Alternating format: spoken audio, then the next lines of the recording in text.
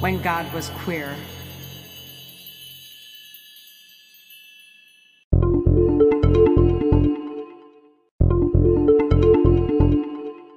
Hey everybody, and welcome back to When God Was Queer. I'm your host, Dakota St. Clair, and I'm joined by my two fabulous co-hosts. Меня зовут Vince Vance. You know what? From now on, you go first, and then you will... It's every time it's like we're playing Mario Kart, they throw the turtle shell at you, and you're just like, you know, like I can it's just unbelievable. say it's mostly just because I'm shocked every time.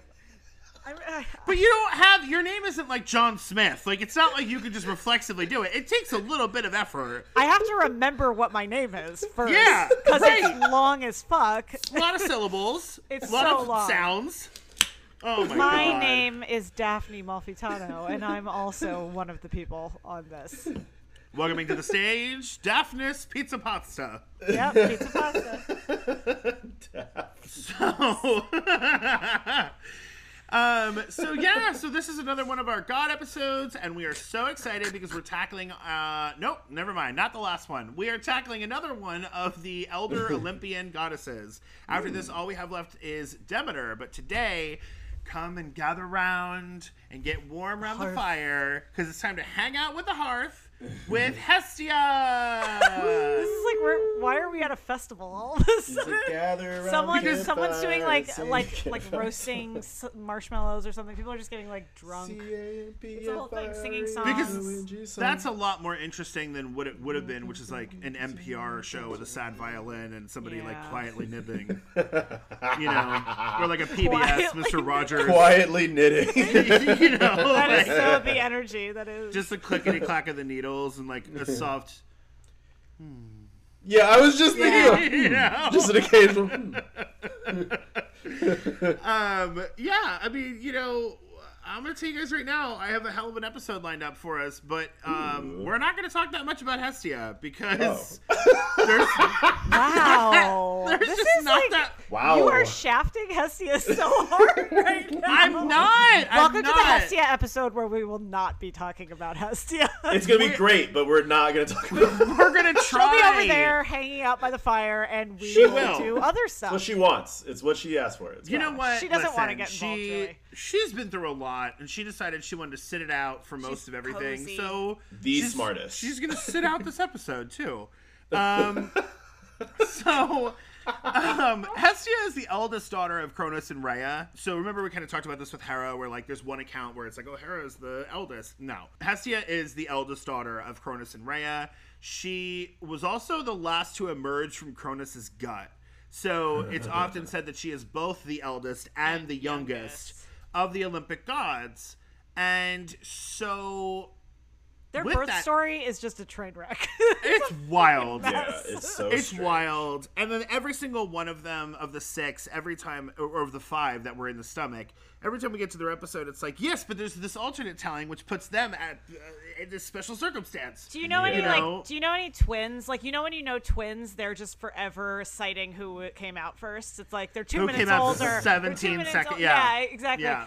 I feel like this if you ever hung out with these siblings, it would be like the worst. Oh my just God. like a nonstop Yeah, argument yes. about like who's actually the oldest, who's actually, but like what doesn't count. Well, you weren't raised by a goat, so you don't understand. Like I was in there the longest. Like it's just like total shit show. This is why they can't have family reunions.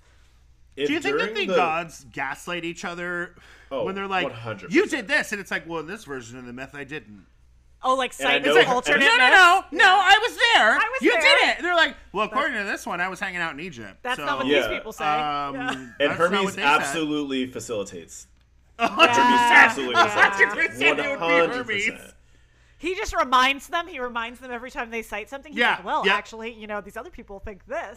Yeah, according to Hermes this is human probably writer. the one telling the other people the different version of the Yes, story yes, in the yes. first place. Exactly. Spreading lies and rumors. That's Also, it. if I'm there during the birth and I see one come out and then I turn around to like sneeze or something and I turn back around and the other one is there, it doesn't matter. Both of you came out at the same time. they all were born at the same time. It's like with twins being like, I'm 2 minutes older. It's like, you're not older. You're the same Remember age. that this entire thing is only a thing because of Zeus. Yeah. Right. Because Zeus is like, well, you guys were born the second time after me, so I'm the eldest of the gods. So I win. I'm your dad now. And it's like, no, not at all. Stop it. What are you doing? You're the demented baby. I'm going to have children until that's true. Right. Yes, exactly. And until we all get so confused by this birth order thing that, like, everyone just kind of drops it.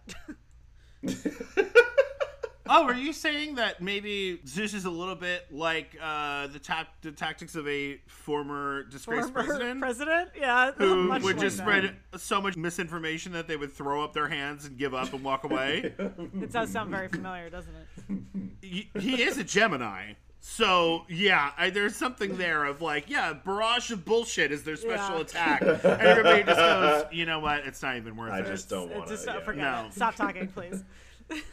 So, what's everybody's take on Hestia? I've enjoyed, I don't know if you guys have enjoyed, but I've really enjoyed starting out the episode with like, okay, here's their birth order, and then go. Like, what's your initial ideas or preconceived notions moving into this episode about who this deity is? Fight to the death. We're very polite on this podcast. My question is she like, okay, so she's the oldest, but like, is she old looking? I know that they don't, like, the way they present doesn't make any fucking sense. Like, she seems old to me. Like, maybe it's just like she doesn't party. Like, she's a little bit like homebody. Does she seem, this is essentially how it would have been described. Does she seem matronly to you, like Hera? Or does she seem elderly and more like a crone to you? What's your initial perception? Crone, okay. I don't Vince? think... I guess, like, for me, it was more matronly, I think. Okay. Because I always thought of her as, like, she's just, like, the least terrible to the humans in a lot of ways. And just as, like, yeah, there aren't a lot of stories of her doing anything. So if she was a crone, she'd be evil? No, but I think of her as like more matronly because I think of her like the hearth is active, right? And I think about her like moving about the house and like having an effect on like the way that a family kind of stays together under the household. And when I think of the crone, I think a little bit more solitary, a little bit more like they've done that and moved on. You know what I think of her as a little bit, and this might be totally, I don't know where any of these things come from, which is I think what makes it interesting. But when you like go somewhere in the middle of, you're like in some rural place and you go to like an antique store, but it's like a really, like a weird picker antique store. Yeah. And inevitably by the checkout, there's like someone in their 40s or 50s who's like checking you out, and then there's like an old lady, like an old Mennonite lady or something sitting there who's like, it's not like crone, like, not she like doesn't solitary. She doesn't work there, but she doesn't work there, but she's related, she's there every day. She's related to someone who works there. Like, she might be eating soup like right like out of one of those little to-go cups. Like, she's just always there. But she knows a lot about the stuff, and she, like, gets excited about what you're buying. She's like, oh, that's a nice quilt. And she's just, like, a lovely old lady, but you don't really know why she's there. I mean, but it's very cozy. It's a cozy experience. I think if I associated her more with, like, Earth, I would probably be on that side. But I think because I associated her more with fire, it's hard for me to, like, see her as just kind of, like, sitting down, I guess, as much. Like, I feel like she just is like, I have shit to do, and this is more important than most of the bullshit you all are up to. And that's proven every day by people needing exactly the thing that I am. True. And just kind of being like, nope, if I sweep every day, I don't have to spend 3 hours sweeping. If I, like, just like the type of, embodied by the phrase of like cook while you clean or clean while you cook. Just like, but I mean, I can see that too, because I definitely see her like sweeping, Yeah. Like, but I see that little Mennonite lady sweeping also. I don't know where this is coming from, but this is like, I love it. It's a cute vibe. It's a good vibe. I'm definitely, I'm really into like Hestia being a tiny Mennonite woman in like in my buy like, a TV show of this. Like, yeah, like in like Bucks County or something. it totally you know in what Bucks I mean? County. Like, Absolutely, that is who this is. to she me. starts telling you about how her granddaughter makes kettle corn. You know what I Yep. mean? Like, Yep. yeah. Yep. So we have what we think she looks like, right? What do we think she's in charge of? We all know that she's the hearth, but do you think she's in charge of anything else? So Inevitably, yes, but I know the hearth, and I feel like if Hera's more like specifically marriage, but like that, or Hestia is more like the family unit. or like home. Is it like home? Yeah, or like home. Okay. I feel like doorways to some degree, not in the same way that Hecate is kind of like gates, but like more like literally the doorpost or something. Because I feel like that sounds like up her alley. And then I can't get away from the idea of some kind of food. Like I either keep the thinking storage. food also. Yeah, like I was about to say not does she have necessarily the something to do with food? harvest, because I feel like that's more closely to Demeter, but like Demeter, something yeah. about like the storage of food, Or like being able to like but keep food in your It's house. like the fulfillment of food or something. Or the Yeah, way that something like- nourishment or something. I don't know. Like sustenance on like a consistent basis, like the consistent use of your Yeah. hearth, and almost. Okay. Well, I'm sorry. We're gonna keep going. Keep going. No, I just think it's funny that we're just making things up. No, think we just I love want it. to hang out with Hestia. Yeah. and have her make us cookies. I will tell you right now, I think this is a welcome like reprieve from last week's episode where we're like, Yeah. hey, a goddess we all want to hang out with Yeah. that we don't find to be like imminently Awful. threatening. Yeah. You know what I mean? Like, Like she's nice. Yeah. yeah. So I have a really good friend who is, of course, from Pennsylvania, whose mom, I'm not going to shout out my friend's moms too much here, but I'm only mentioning her because her Instagram handle is, should I even say it? Yeah, you can search these things, but it's She Yeah. Crochets. And I think Yeah. that's like the most, I think that's the cutest. First of all, I just think it's the cutest Instagram handle, and I only refer to her Yeah. as She Crochets to my friend. But, Yes. but like that is giving me strong Hestia vibes. I do Yes, love and- that, like, referring to someone's own mother with their Instagram handle, which happens to be She Crochets, is also Yeah. sort of an ominous epithet. Yeah. Yeah, it is a little bit. She who weaves. You know, like, Yeah, it's like, oh. she who crochets. I'm very similarly. I'm friends with. I mean, I always feel awkward about referring to my friendship to a set of twins because I like want to distinguish them, but also like I literally Yeah, met you all together. it's kind of hard. Oh. But I'm friends with a set of twins, and they're both like really good. It's very like Apollo Artemis in a way that they're like very good at like different things, but like very good at them. And their mom is like this master like knitter crocheter person who has like this huge following on Instagram. Wow. And so the few times I've been to their place, it's like one of them is like cooking something from scratch. The other one's like playing bass while sewing an outfit together, and the mom is just sitting in a chair like knitting something. I'm like, huh, interesting. You know, that's the kind of family that you want to stay close with for the apocalypse because Yeah. they're going to be able to pull it together really quickly. You know what I mean? Like, they're going to really be able to figure it out. Skills. So Skills.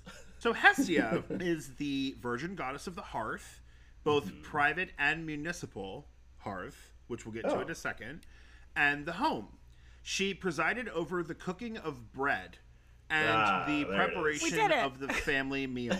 Yes, Yeah. we knew that. Yeah. Was There it food. is. I felt. Yeah. Yeah, I totally felt that. So there's that sort of like interconnectedness that she represents because she's kind of present in every home, right? Yeah. But also, she is the goddess of the flame that is present on any altar through which the sacrifices were consumed, and so a portion of each offering was hers as well. That's sick. That is awesome. And the preparation of sacrificial meat for the community meal was also under her purview. So she's more kind of like cool aunt that didn't have kids. Yeah. Who's just like, I'm about my paper. I set up this dope ass life for me. Everyone's gonna show me respect because I just won't be there if they won't. Now, she didn't just rule the home. It was said that Hestia invented the art of building houses. Oh, Awesome. sick. Awesome. The hearth itself, you have to remember, for these people and for a huge swath of humanity's existence, was the sacred center of domestic life, and so Hestia was said to dispense all domestic happiness and blessings. Interestingly, when it comes to building houses and the protection of the hearth, Hestia was often pictured with Hermes, as it was said that they shared the role of protecting the works of men. Humanity, not just like men, but like whatever was not. This isn't handicrafts, because that would be like Hephaestus and Athena. This is like buildings. Yeah. Also, this is a thing. It's so interesting because we sort of think about Hestia as this like out of the way character who's just kind of there chilling, and so I think in some ways that seems almost diminishing, even if it's not intended to be. Because we're all speaking of her affectionately, but do we regard her as like a very powerful goddess or very influential? Well, not only is she like so involved with the underpinning of like life itself when it comes to, you know, the hearth and what the hearth provides, but also all solemn oaths were sworn in her name. And the hearth of the home was where asylum seekers would plead for protection from the family that lived there, invoking the goddess's name. That's cool. Kind of makes sense. Yeah. She's very protective. So she's like, more the like actual side of like hospitality. Yes. Zeus is more just the performance of Yeah, I mean, I think Zeus is only really involved in that it's like another excuse to bolt somebody, you know? But she does it in a way that creates like civic order, you know? Like, that's sick. It's really cool. Towns and cities maintained a public hearth, which was seen as the emblem of the community and of common worship. And it was here that the oaths were sworn by new officials entering office. Diplomats were received at this hearth, and it was from this fire that a flame would be drawn, like on a hardy branch, and then carried by colonists to the founding of any new town or city, so that the new hearth could be ignited using the old hearth. Thus connecting a region together as an extended community. That's beautiful. That's so cool. Yeah. Hestia's fire was so sacred that it wasn't just an ill omen for it to go out, it was sacrilege. And it could not be relit using ordinary fire from any other source. One had to use friction, or more commonly, glass, for the magnification of sunlight, because the fire of the sun was the only one that was proper enough and pure enough to be able to ignite her hearth. Wow. That's awesome. Amazing. Cool as fuck. Her attributes and iconology are the hearth. This just makes me fall in love with her even more. I love her. The kettle. Oh, yeah. And a flowering branch from the what's called the chaste tree, which we'll talk about in a little bit. And that's, of course, her sacred tree. And her sacred animals are the donkey and the pig. Her sacrifices consisted of fruit, water, oil, wine, morsels of meals, but her public rituals, the sacrifices, were of cows less than 1 year old. So then we go on to kind of figure out, where did the whole virgin goddess thing come from? Well, there came a time when Apollo and Poseidon both desired to take Hestia as their wife, and a war began to brew between them that threatened the earth itself.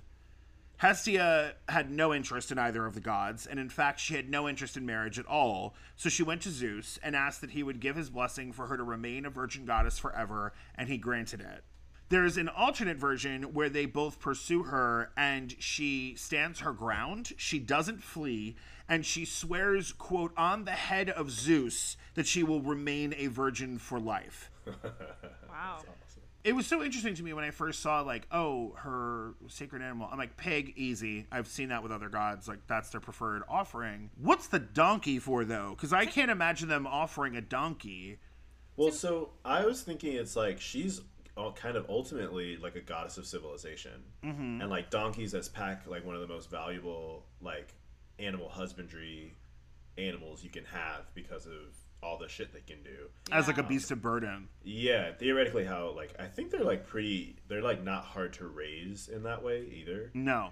And they're like smaller than some other beasts of burden, so they don't require as much food. So they're like really, really efficient. Useful, yeah. No, I think it's interesting that like what you were saying makes sense, that she can be a little bit. There's like a little bit of an insulting thing of thinking of her as like this out of the way one of the main guys, but like I think that part of that is also like positive. I mean, she gives like strong peasant vibes, And like but in a really good way, I think. And maybe it's just cultural. Like maybe it's because I'm from cultures where like the strong maternal, like, you know, or just like female elder matriarchy. The matriarch is like a really important figure. So to me, that's like, I get how that could be like diminutive in some way, but like I think it's also inherently linked with poverty though, and surviving poverty. It's yeah, that's true. And I think it's like, very in our culture of like being Italian, they're very much linked. Yeah. But I see it as a power for her. Like, but to me, the donkey that totally makes sense. It's like, you know,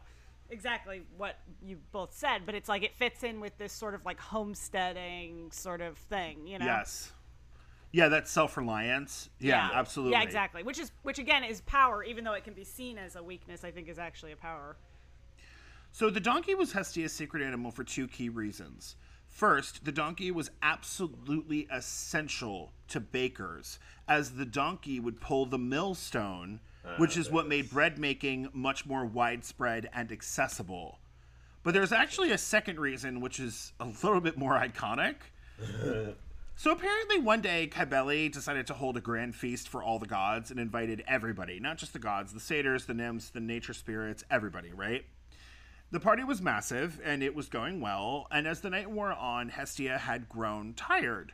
She found a secluded glade that was lush, and she laid down for like a little disco nap. Well, apparently, Priapus had shown up to this party. Priapus, if you don't know, was a fertility god who protected livestock, fruit plants, and phalluses. So that's what... Well, like, from being hit by a baseball, or like... like, what? If you think that it's shocking that there's a god who's all about dicks, he's iconic in his representation because he sports a gigantic, permanently erect penis, and he holds a pair of scales with fruit in one dish and his huge dick laying on the other one. Who is this guy? That's why it was confusing, because I was like, okay, fruits and flowering things, okay, those are all like Vanek or whatever, or Yannick, there it is. And then you said dicks, and I was like, well, I've been thrown. We remember Priapus today with the usage of the medical term priapism, which you'll recognize from any Viagra commercial, because it's used to describe an erection which persists beyond 4 hours and requires medical attention. See your doctor. Yeah. Hilarious. And so Priapus was, you know, wandering around looking to stir up some trouble, and comes across the sleeping goddess and basically is about to rape her, when a nearby donkey brayed at him and woke her up. Awesome. She cried out, and all the gods rushed to her aid, attacking and haranguing Priapus, who barely escaped with his life. Awesome. And his giant balls. Yeah. I imagine his dick was like a battering ram to get through the crowd. I don't really know. Like, just like smashing people. Terrible. I'm not talking about like a big like horse dick either, guys. I'm talking about like if you look up this god, he has a dick that is as long as he is tall. Like it's cartoon ridiculous. Level. Yeah. Yeah, cartoon level. So that's why donkeys are sacred to Hestia. Donkeys stop rape. Yes, and because of this, and that brave donkey, Hestia and Artemis are the only Olympian goddesses who have no children attributed to them. There's 3 virgin goddesses, but as we talked about with the crime scene and the piece of wool last week, you know, there are children attributed to Athena. So next we're going to talk about one of the things I think is wild, because I did a deep dive on this, and let me tell you something right now, I could not believe what I dug up. We're going to talk about the throne swap with Dionysus. Okay, yes. So here's how the story goes. Dionysus ascended to Olympus, and Hestia willingly gave up her seat, instead sitting in the center of all the thrones, tending the sacred hearth of Olympus. Quote, finally, having established his worship throughout the world, Dionysus ascended into heaven and now sits at the right hand of Zeus as one of the 12 great gods. The self-effacing goddess Hestia resigned her seat at the high table in his favor, glad of any excuse to escape the jealous wranglings of her family, and knowing that she could always count on a quiet welcome in any Greek city which it might please her to visit. Oh my god, I love her. So, who wrote that? Was it Ovid? Was it Pausanias? Was it Pliny the Elder? Who wrote it? Robert Graves in The Greek Myths from 1955. Great. There is no actual myth which details this story. It is a modern invention. Wow, amazing. And that's because the set-in-stone Dodecatheon, the Council of 12 Olympian Gods, is a modern invention. In ancient Greece, which again I cannot stress enough, is not a thing, was not a united country, and was essentially a disparate scattering of city-states who were more often than not at war with one another, there were countless configurations of 12 prime gods. And again, it's usually the Athenian view which has been accepted as the quote-unquote official story. In this case, however, we have a relief discovered in Taranto, Italy, which is most likely the source of today's quote-unquote canonical 12 Olympians.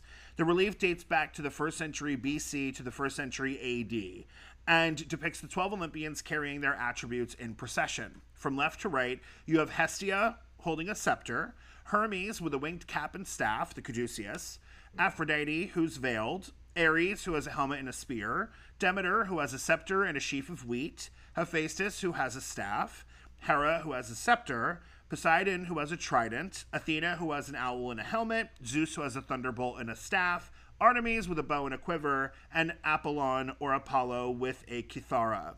No mention of Dionysus. My personal view is that Dionysus is less likely to hold a throne over Hestia, as she's one of the 6 prime elder Olympians and the firstborn among them. He is, no doubt, an Olympian, and an extremely influential one at that, but his presence pales in comparison to the goddess who was present in every home in ancient Greece, providing light, warmth, and food for all, while also transcending the home and binding together the larger community. It's important to note that there are dozens of gods that we can consider Olympians who, in fact, also, at least for some period of time, lived on Mount Olympus, but did not have one of the 12 golden thrones. So, what do we think? Yeah, I mean, I agree with you. That seems like horse shit. Yeah, I heard that there's not actually a myth that details that passing of the throne and whether or not it actually happened. I've also heard that the impetus for that story, which I didn't know was so recent, so this can't be the case, but the impetus for that story would be because of some of the changing nature of like the worship of Dionysus, going from like wine cults and like the foreignness of him coming from somewhere else, and how like early on it was like super not looked well upon, and then as like, you know, wine got more associated with like celebration and like lavishness, that's kind of quote unquote when the ascent happens, because wine becomes more important. Well, that part is the actual ascent to Olympus and his like sort of not apotheosis, but the fact that he becomes like a fully fledged Olympian god. That is in myths. He just doesn't The throne swap is not. Yeah. And interestingly, the part that this leaves out that I think is actually really important is, I don't know how this is possible because she's supposed to be like a flaming corpse, but when Dionysus shows up, he brings his mother Semele, who's mortal, and demands that she be made a god or he will not be a god at all. And the request is granted. So that makes me think like, if it does have something to do with like cultural norms and stuff like that, then Hestia, kind of like what we had just said, like being a little bit more like even in our brains, like a little bit more associated with like poverty and like the common folk, replacing her on Mount Olympus with someone who is kind of about doing whatever the fuck you want, like at least in a very kind of small way, makes sense if you're a ruler who wants to kind of have that be sanctioned to some degree. But the Semele thing is interesting because, yeah, she's supposed to be dead, which, like, also, same with Dionysus. So maybe he's got, right. You know, maybe he's got some stuff that he knows. Well, he definitely, he does, yes, that is a thing. And we will get into that in his episode, because there's several times that, like, somebody gets killed in front of him, and he's like, oh, Jesus, you tripped and fell. And, like, just does, like, touches them with, like, his staff, and they just get back up. Like it's straight up, it's a thing. It's like party foul, bro. Get up. Yeah, like it's so like what happened? What? So are we ready for our weekly installment of Greek versus Roman? Yes, absolutely. Go for it. Vesta in comparison with Hestia, is a goddess who has many of the same roles, but has an undeniably greater stature. Not only beloved by the Romans and deeply revered, but seen as playing one of, if not the most vital roles in ancient Roman religion, politics, and the sovereignty of the state. She was the goddess of the hearth, home, and the family, and she was actually rarely depicted in human form. Instead, she was most often depicted as her sacred hearth fire itself. I love that. Her festival, the Vestalia, was held as one of the most important of all Roman holidays. During its celebrations, mothers would walk barefoot through the city to the goddess's sanctuary, bearing offerings of plentiful foods in exchange for blessings upon them and their families. Vesta's importance cannot be understated. Her worship was one of the last cults of the Republic to the Roman gods following the rise of Christianity, and it didn't decline. It had to be forcibly disbanded by a Christian emperor. Wow. Before this, various emperors would lead official revivals and state-sanctioned promotion of her cult to the people of Rome because it was seen as the great tie that binds everyone together. According to Cicero, it was Vesta and the Vestal Virgins who were entirely responsible for Rome's good standing and continued contact with the gods. Wow. Out of all the gods of Rome, it was Vesta's temple where the Palladium was housed, guarded by the Vestal Virgins. The Palladium, like we mentioned in our M4 episode, was the sacred wooden statue of Pallas Athena, which Aeneas had brought from Troy to the future site of Rome. By the way, yes, I'm talking about the statue that Cassandra and then Ajax the Lesser clung to for their lives in last week's episode. Whereas Hestia may or may not have given up her seat on Olympus, among the 12 GE Consentus of ancient Rome, the Council of 12, Vesta was at its very core, playing a role in the worship, rituals, and sacrifices of all other gods. She was always depicted as a wise, matronly goddess with a steady hand and a clear mind who never got involved with the quarrels of the gods. She was the most chaste, virtuous, and steadfast of the gods. However, she was also the archetypal embodiment of the phallic mother, playing a major role in various fertility cults. She was intimately connected to liminality and the limen, or threshold, Vince. Nice work, Vince. The threshold was sacred to her as well, the threshold of a door, which is why brides were careful never to step or kick the threshold when crossing it, leading to today's tradition of carrying the bride over the threshold. Love that. That's cool. So now we can talk about the Vestal Virgins.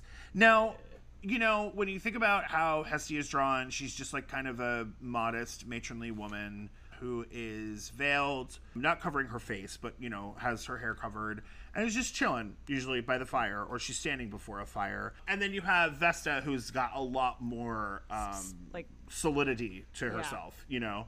But the thing is neither one is depicted that often. You know, Hestia is definitely depicted as human. Vesta, more times than not, is just depicted as her hearth fire. Yeah. So you have to ask yourself, like, well, how the hell did this goddess become so central if, like, you don't even see her that much in art? And it's like, well, in ancient Rome, at least, you had the Vestal Virgins. You had somebody you could look at, and they're basically the incarnation of Vesta.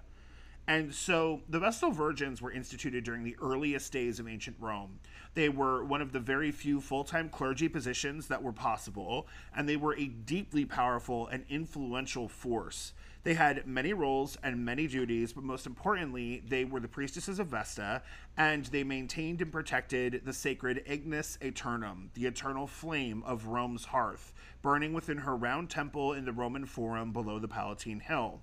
The fire was renewed each year on the calends of March using burning mirrors. So the same way that the glass was done, they would do it with mirrors. Right. They couldn't just light it. Yeah. It was truly believed that the hearth fire of Rome was the most important emblem and the clearest indicator of its standing with the gods, especially as Vesta was woven into every part of Roman religion. Anyone could draw fire from the hearth in order to rekindle their hearth fire at home. During imperial times, it was considered to be the hearth fire not just of Rome, but of the emperor himself and his house. If the Vestals allowed the flame to die out, they would be punished severely, usually by scourging or beating. This is because the fire going out was interpreted to mean that Vesta had retracted her protection of the city and the empire because she had somehow been dishonored. However, even this punishment was carried out in the dark and through a curtain in order to preserve the sacred virgin's modesty.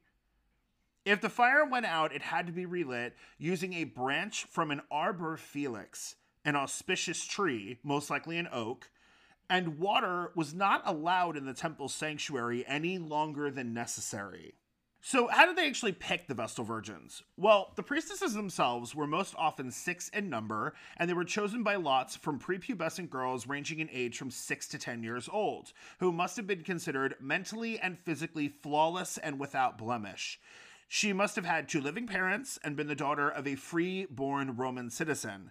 The group to be chosen from was usually around 20 in total, hailing from the upper echelons of society, with lots being thrown for choosing the girls by the Pontifex Maximus, the chief high priest of Rome. Originally, the girls had to be of patrician status, but this, like many other things, shifted over time to include plebeians and eventually even common freedmen. However, if a Vestal should die while serving, then replacing her opened up the door to many who would otherwise be totally ineligible. Her replacement need not be a child or even a virgin.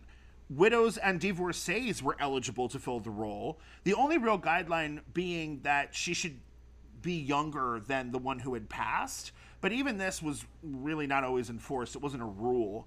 The replacement was chosen by the chief Vestal, and she would make her choice based on who she judged to be the most virtuous. The Vestals themselves were led by the Virgo Vestalis Maxima, the chief Vestal. She was the sole female member of the College of Pontiffs, which was the collective body that was made up of the highest-ranking priests in all of Rome, and it was led by the Pontifex Maximus. Each of the Vestals would serve a 30-year term. This was divided into 3 decades, and each would see her take on a new role. Her first 10 years would be spent as a student, the second as a servant, and the third as a teacher.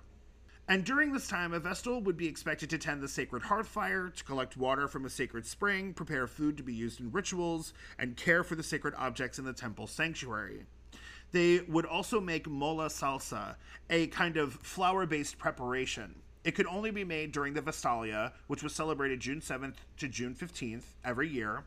Her sanctuary, which was only open to the Vestals, was opened to all the mothers of Rome, starting on the first day of the festival, and the priestesses engaged in simple ceremonies like the gathering of grain, the baking of salty cakes for offerings, and then the more complex rituals like the crafting of the mola salsa, which had to be done perfectly, as it was this substance that was used in all public sacrifices. All public sacrifices to the gods, they had to sprinkle mola salsa on the animal before it was killed. On June 9th, a donkey was adorned with garlands and bread and led in a procession in honor of the donkey, her sacred animal, because they kept that story. Because when I tell you that that's the only fucking myth for Hestia and Vesta, I'm not joking. That is literally the only myth. She's too chill. They're too chill. They just don't. That's it. They don't have drama. On the final day of the festival, the temple underwent stringent purification rituals and then would close again for the year to outsiders. Aside from the mola salsa, the Vestals also had the sole task of preparing the sacred incense for the Perilia, a festival which predated the founding of Rome and was held on April 21st. Its purpose was to purify sheep and their shepherds in honor of the deity Pallas, a divine androgyne of uncertain gender, called by some a goddess, by some a god, and by others a pair of divine twins. As Rome grew more metropolitan and less agrarian, the festival came to be thought of as the birthday of Rome and became even more intensely celebrated. So for the Perilia in its rural form, this is how it would go down. After the sheep pen had been decorated with green branches and a wreath draped on the gate, the remainder of the ceremony took place in sequence. At the first sign of daylight, the shepherd would purify the sheep. He would sweep the pen, and then constructing a bonfire of straw, olive branches, laurel, and sulfur, he would start the fire, and the noises produced by this burning combination were interpreted as a beneficial omen. The shepherd would then jump through the flames, dragging his sheep along with him. The sheep are like, I don't want to do this. No. You're weird human shit. Yeah. Offerings of millet, cake, and milk were then presented before Pallas, marking the second segment of the ceremony. And after these offerings, the shepherd would wet his hands with dew from the grass, face the east, and repeat a prayer 4 times. Such prayers requested Paulus's assistance in freeing the shepherd and his flock from the evils brought about by accidental wrongdoings. For example, trespassing on sacred grounds and removing water from a sacred water source, all by accident, just like while moving your herd. The final portion of the rural festival made use of the beverage Baranica, which is a combination of, get this, milk and sapa, which is boiled wine. After consumption of this beverage, the shepherd would leap through the fire 3 more times and then bring an end to the ceremony. Now, the urban form of the Perilia, on the other hand, was blended with everything that we just said, the original Perilia, and then got blended with other Roman religious practices, which basically were the Forticidia and the October horse. Ovid wrote about this, which is how we know about it, because Ovid actually wrote about how he personally participated in the city form of the Perilia, and describes his experiences in his writings, the Fasti. While the central actions of the royal ceremony carried over, the urban form would add 2 ingredients, again, from the Forticidia and the October horse. The Forticidia was a ritual in which a pregnant cow was sacrificed to the deity Teleus, who is essentially an Etruscan version of, like, the earth spirit, and is a dyad with a male and a female side, and is a sacred androgen. And this was to promote cattle and field fertility. The unborn calf was then removed from the womb and burnt. The October horse is it's what they called the right-hand horse of the team that had won a particular chariot race on October 15th of the previous year. They would find that horse, bring it out in front of everybody, and then cut its head off. Bring me that horse. That's so much bureaucratic, like, record keeping. This is the Romans. Gotta keep track of their horses. Yeah.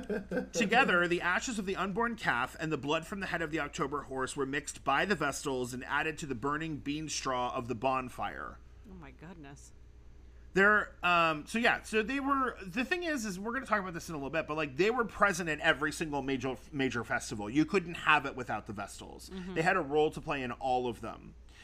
And so, talking about their duties, it's important to understand that their attire was another of their obligations, almost a duty in and of itself.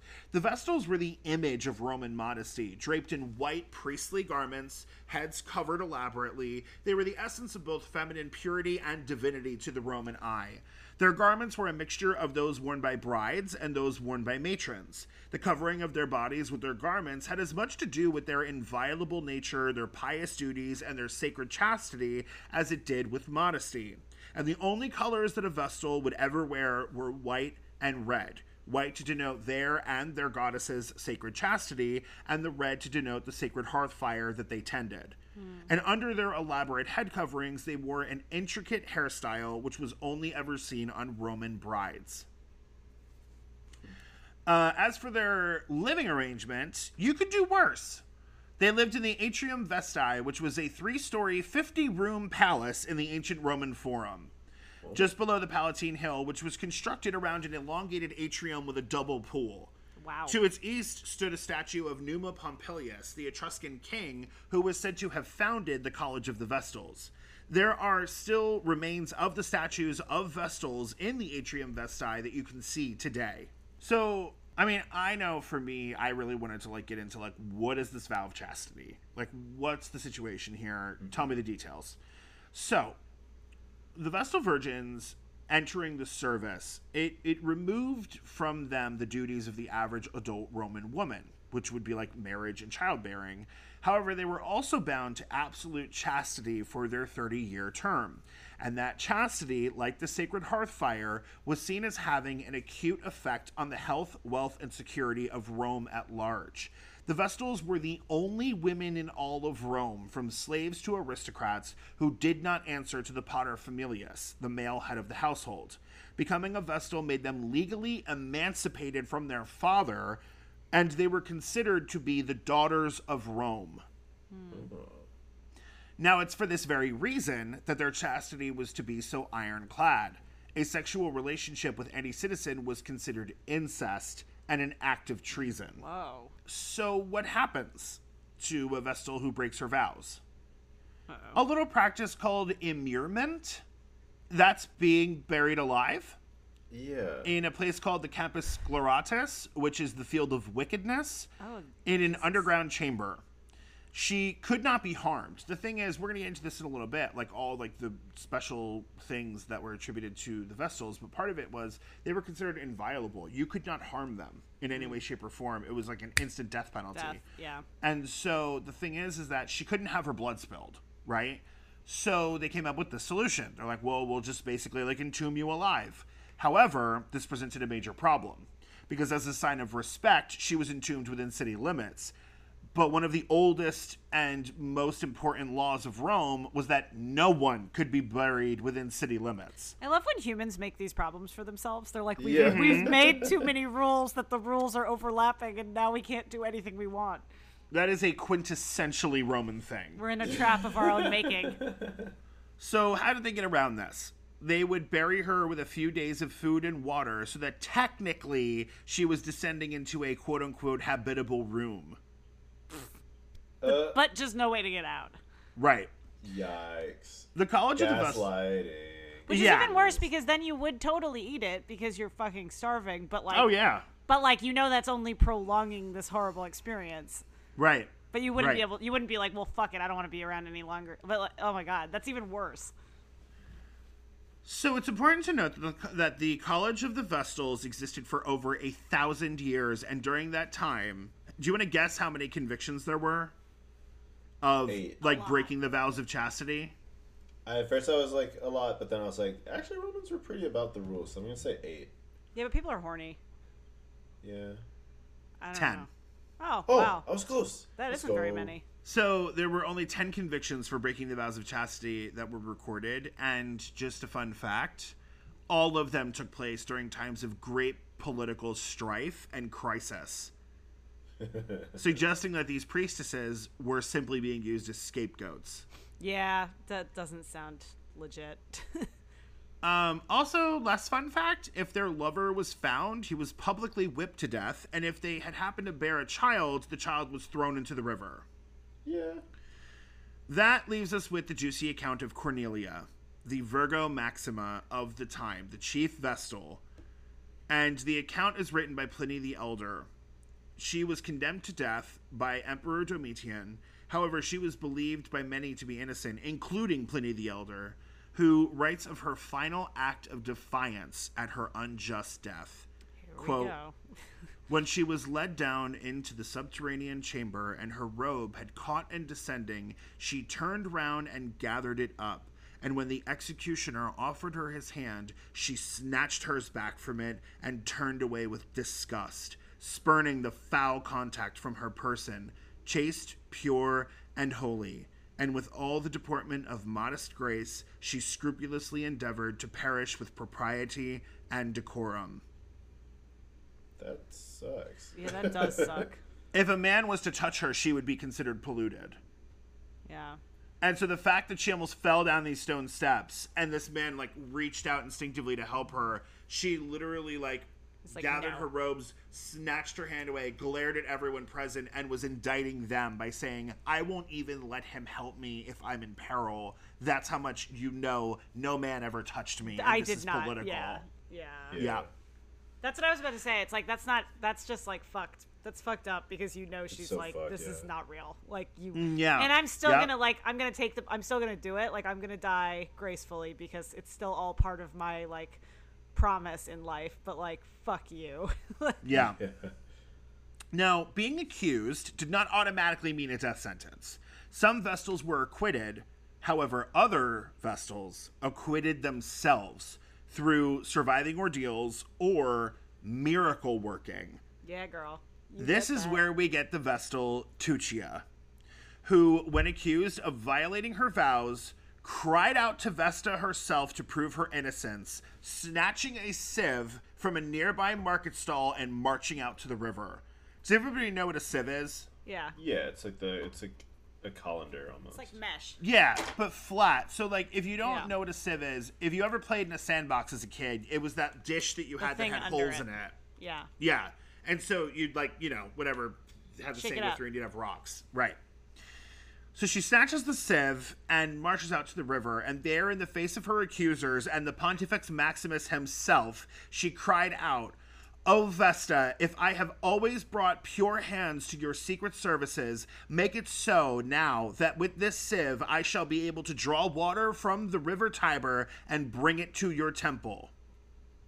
It is said that she whispered a prayer over the sieve, stepped into the river, filled the sieve with water, and then walked all the way back to the temple, amassing a crowd of spectators along the way. By the time she got to the temple, there were hundreds clamoring to see what would happen. She climbed the steps, surrounded on all sides by priests who watched her every move, eyes searching for the slightest drop to fall to the ground, and then, in front of the statue of the goddess herself, Tuccia tipped back the sieve, drank all of its contents down in one shot, throwing the sieve at the feet of her accusers to the thunderous applause of the crowds. The Pontifex Maximus declared her pure, chaste, and acquitted her then and there. That's pretty sick. It should be noted that there was also a handful of tales of, like, immaculate conception by Vesta's own hand, involving some interesting gender fuckery, because apparently Vesta would manifest as a sacred phallus in the hearth flames to a woman gazing at them, at the flames, and then they would become instantly pregnant. And apparently there's stories about this, and apparently some of the Vestals have happened to as well, and the priestess would then be blessed with a divine child. Wow.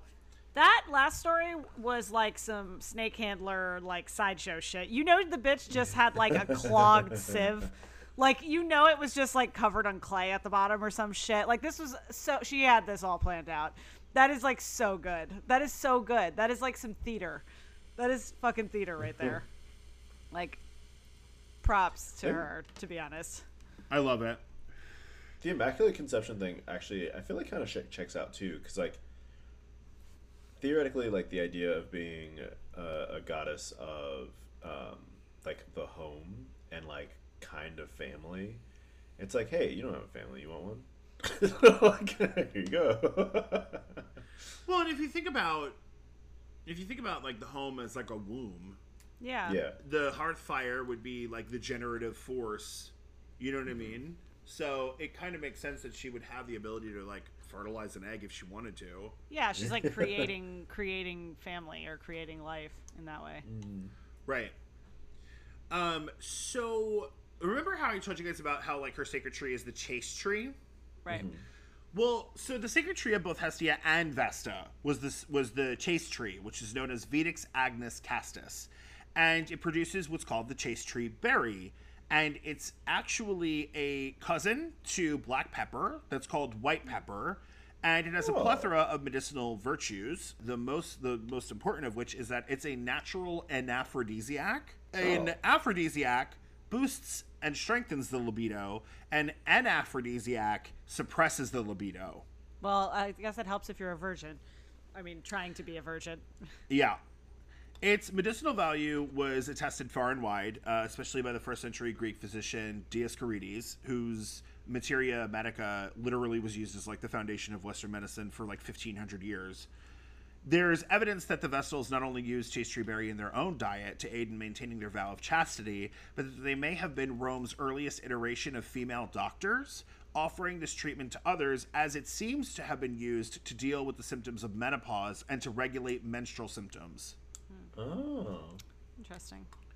The usage of chaste tree berries in order to suppress the libido was used by both men and women in ancient Greece and Rome, and was later popularly used by monks in the Middle Ages, so much so that it led to one of its prime folk names, which is monk's pepper. Oh.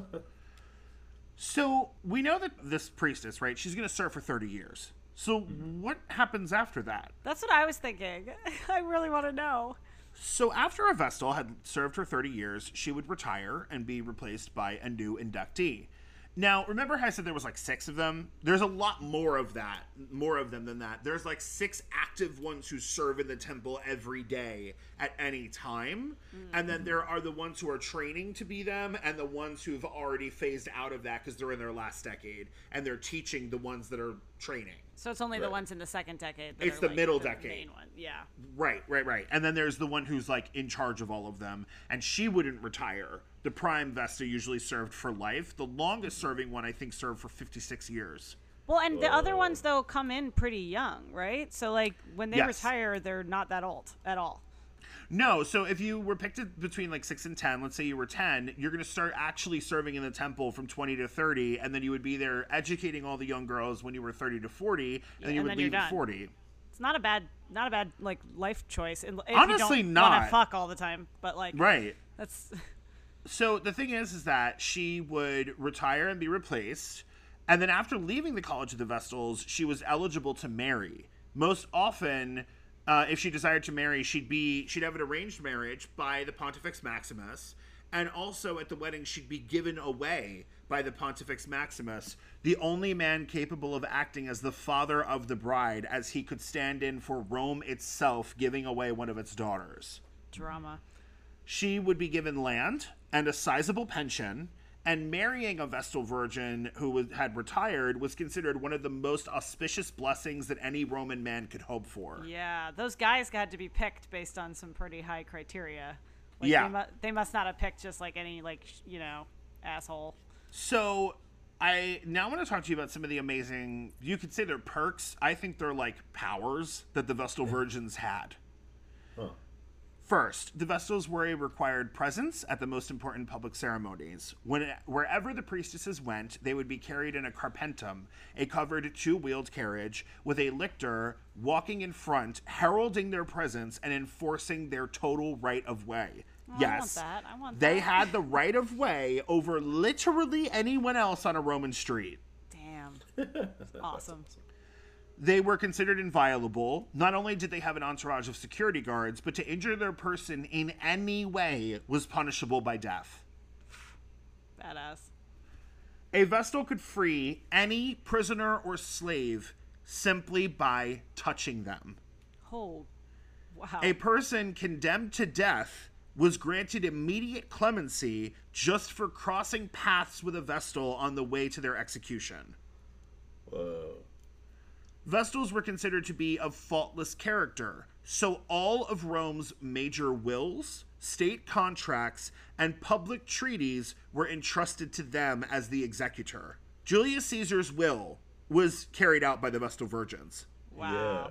They played a key role in an ancient ritual known as the Argi. Essentially, the Vestals, the Pontiffs, and the Praetors would form a procession which would move through the city, stopping at 27 distinct stations. At each station, they would pick up an argy, which was an effigy crafted from straw, reeds, and rushes in the shape of a man whose hands and feet were bound.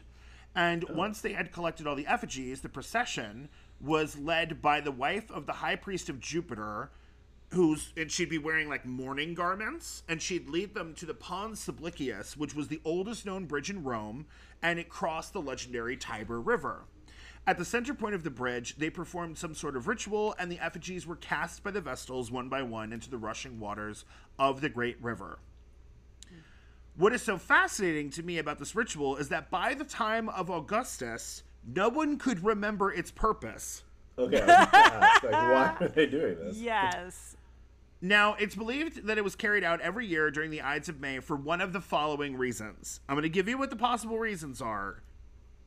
But before we do that, let's play a game of what do we think this mysterious ritual is about? So, give me your best answer. 27 effigies getting thrown into the river. What do you think it could be?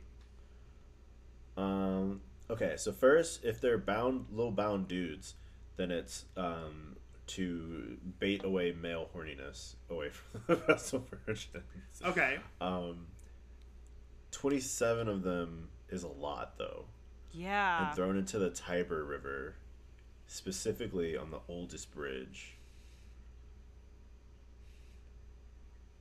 It's honestly, there's also some like, hey, I don't know, this Tiber River might, I don't know, just like take stuff to the gods. So like, take these like kind of sacrifices and please don't hurt us.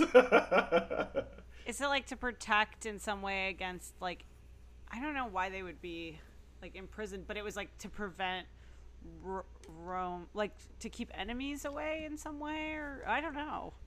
Jesus. So them being bound definitely like threw me for a loop. Yeah. Mm-hmm. So theory 1, the effigies were set up in order to absorb pollution in their surrounding areas, and their disposal in the river was a ritual of purification for the city. Okay. That's kind of like male horniness getting. What's working against this theory, though, is that this took place on the Ides of May. And if you don't know this, Februalis, where we get February from, was the month of purification rituals. So why is this being done halfway through May? Like, what? You should have a whole year before you have to do this shit again. Like, what are you doing? Next theory. This procession was a pre-imperial rain-making ritual.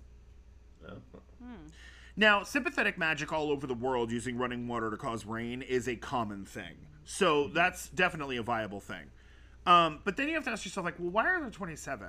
Like, why are they bound? Like, what is this? Theory number 3. The ritual replaced human sacrifice, which was practiced by the Greeks living on the shores of the Tiber in pre-Roman times. It's thought that Argies, Argies, the name of the festival and the name for the effigies, could have been drawn from Argive, which was the Latin word for Argive, Argive, which is an ancient ethnonym or term for Greeks. Ovid states that this is how it all went down, that the practice of human sacrifice was ended by Hercules himself, and that the Romans had never practiced human sacrifice in any capacity, but that they didn't want to end the ritual because it obviously served a purpose, because they're so, like, traditionally minded. Yeah, that makes a lot of sense. That sounds right. The final explanation is this. A second explanation involving the Greeks states that this was a ritual reenactment of the execution of 27 Greek prisoners of war by the Romans. These 27 men were executed by drowning, presumably in the Tiber River. That one is, like, really pat. Like, I'd put that one in the Hollywood movie, but, like, it doesn't sound right to me. It sounds, like, too clean. I think it's the last one. Well, I feel like it could be, because even that purification thing of it, like, well, Februalis is the purification month, but, like, if it's that old, like, maybe whoever's associated with that ritual doesn't give a shit about Februalis, because like they already have a thing where they want, like, the way they want it purified. It's a separate thing. Well, Februalis. Well, so sorry, I misspoke. Februalis is the name of the festival in the month. Februarius is the name of the month, and both of those are drawn from Februs, Februs, who was the ancient Etruscan god that ruled over purification rituals. So it was a pre-Roman thing that had been carried over from the Etruscans. But there was also a lot of other indigenous peoples, like the Italics and the Sabines and the Latins, and, you know, there was all these different people. So it could have been... Also, by the way, all of this, another additional layer to any of these theories is that it was done to propitiate Tiber himself, the god who was the spirit of the Tiber River. So I could see it being kind of one of those things where they're paying attention to multiple gods again. Like, even though the Etruscan purification god has, like, a whole thing, this particular bridge going over the part of the Tiber and the how important it is, I could see them just being like, no, we should probably just still do the thing. Just like, well, yeah, I mean, the entire Roman mindset was like, just make sure all your T's are crossed and your I's are dotted. Don't ask why. You know, like, still do the thing. We can't stop doing it even if we don't know what it is, because just in case. Right, absolutely, absolutely. Temple to the unknown god. Yeah. And I could see, like, a rain thing being associated with purification, also this, like, this Greek thing. Like, I could see them all being kind of connected. It might be all of them. I do love that it is just, like, now... It's like, I don't even care which one it was, because it's just great that they're like, we still do it. We don't know. Yeah. We don't know what's happening. But, like, at some point, like, don't change any of the details, because if we change one, that's inevitably the most important one. And someone's going to be mad. Like, you do 26 little guys instead of 27, we all die. Right. It doesn't rain ever again, and we all die. Yeah. Right, and now the city's on fire. Yeah, and it's not just a river; it's like the Tiber River. So it's like even more so. Just let's just do the thing. Just do the correct. Do the thing. We knew at some point what this meant. Well, there was a lot of that. There was a lot of the idea of like, well, whoever came before us knew what the fuck they were doing, so just do it. Like, Copy just keep the traditions because it's gotten us this far, so it can't hurt. You know, like. So whatever the purpose of the ritual, it was carried out until the disbandment of the College of the Vestals and the extinguishment of the sacred hearthfire of Vesta by the Christian Emperor Theodosius in 391 AD, and it had been carried on like before the time of Augustus. The entire time from Augustus all the way to the end, nobody had any idea what the true origin or the intended purpose of the ritual was, but they faithfully did it every year, which really is one of the most perfect images to reinforce what we know to be the stringent traditionalism of the Romans.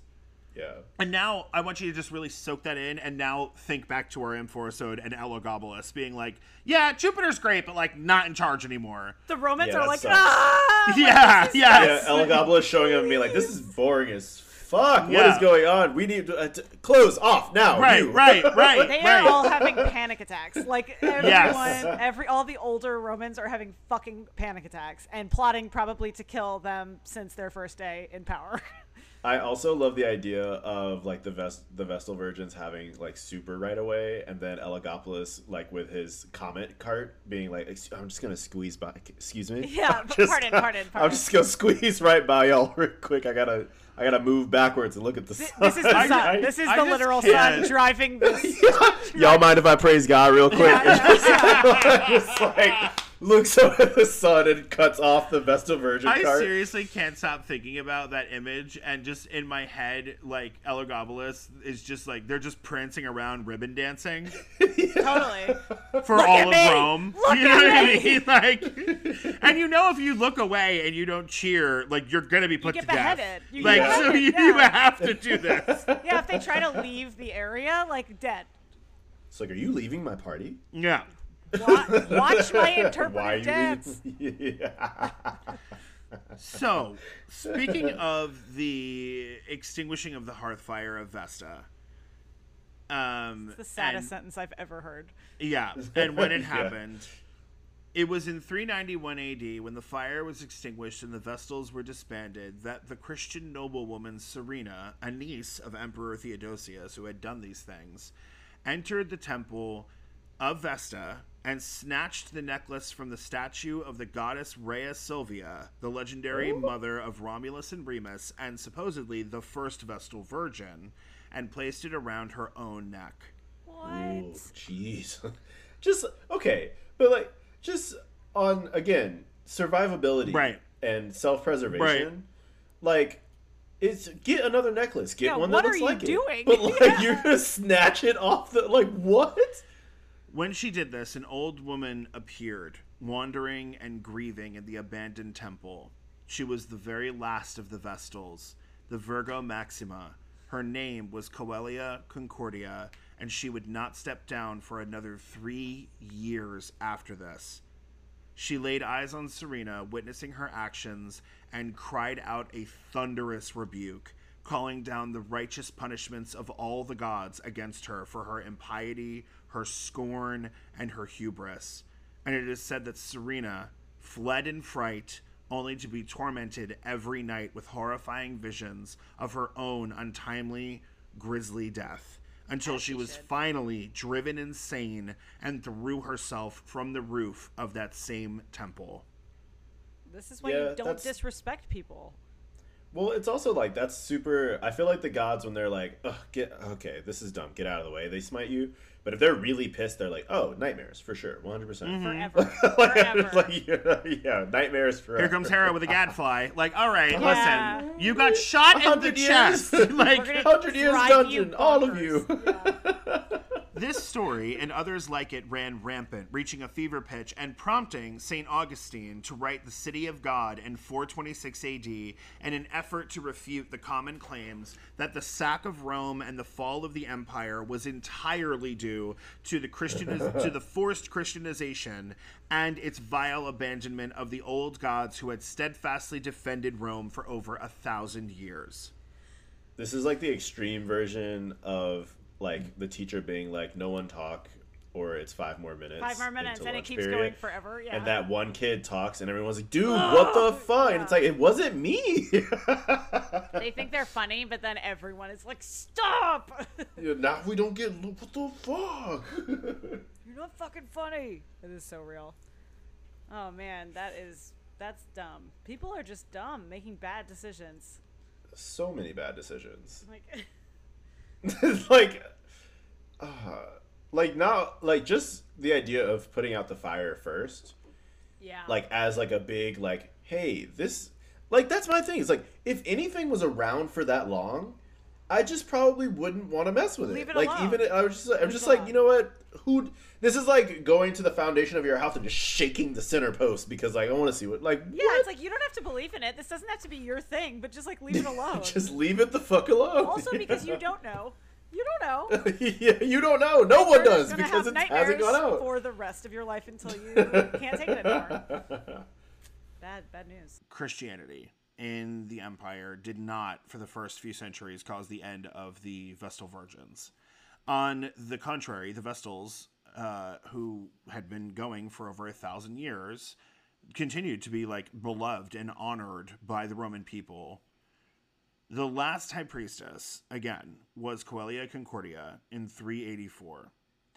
This was because Theodosius I, the emperor, with a series of decrees, prohibited the maintenance of any pagan worship in 380, and the sacred fire in the Vestal Temple was extinguished in 391.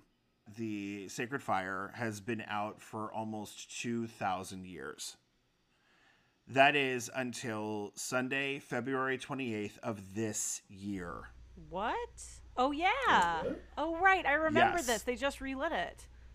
Mm-hmm. The Gruppo Storico Romano, the Roman historical group, Right. worked in tandem with the president of the Rome Cultural Commission capital, Dr. Eleonora Gain, and basically they worked together earlier this year to do a full historical ritual and relight the sacred fire of Vesta. We gotta go see that's it. cool. We gotta go. Field trip. But also that's like foreboding because like what? Yeah, on the one hand, I'm like, oh my god, yes. Yeah. And on the other hand, I'm like, is somebody keeping an eye on it? Is someone now? like, what's up? Because this isn't just like a historical thing. You guys woke up the You old, woke nice up- old lady. Yup, you woke her And up. she's like, okay, cool. Where did everybody just go? You woke me up. What's happening? We get to May and the fucking the Vatican like falls over. Yes! It just falls to the ground of the Just- Temple of Venus it was built on. Yeah. Under St. Peter's Basilica is just there. Ugh. Please. Dreams. Dreams that I have. So, yeah. So that's our episode, you guys. What you think? I think we should figure out how to do more equivalencies of lighting the fire again and just being like, hey, I know y'all have been asleep for a while, but like whoever was like said goodbye, fuck them, come back and get this shit out of here. Let's get it going again. Yeah, like, get this other shit out of here. This is definitely the beginning of a horror movie, though. Like, for sure. You, like, awaken whatever. You're like, this is going to be great. Let's just communicate, and nothing can go wrong. Awaken the vengeful Ancient goddess of the god. hearth. Yeah. And you can't escape because she's in every home.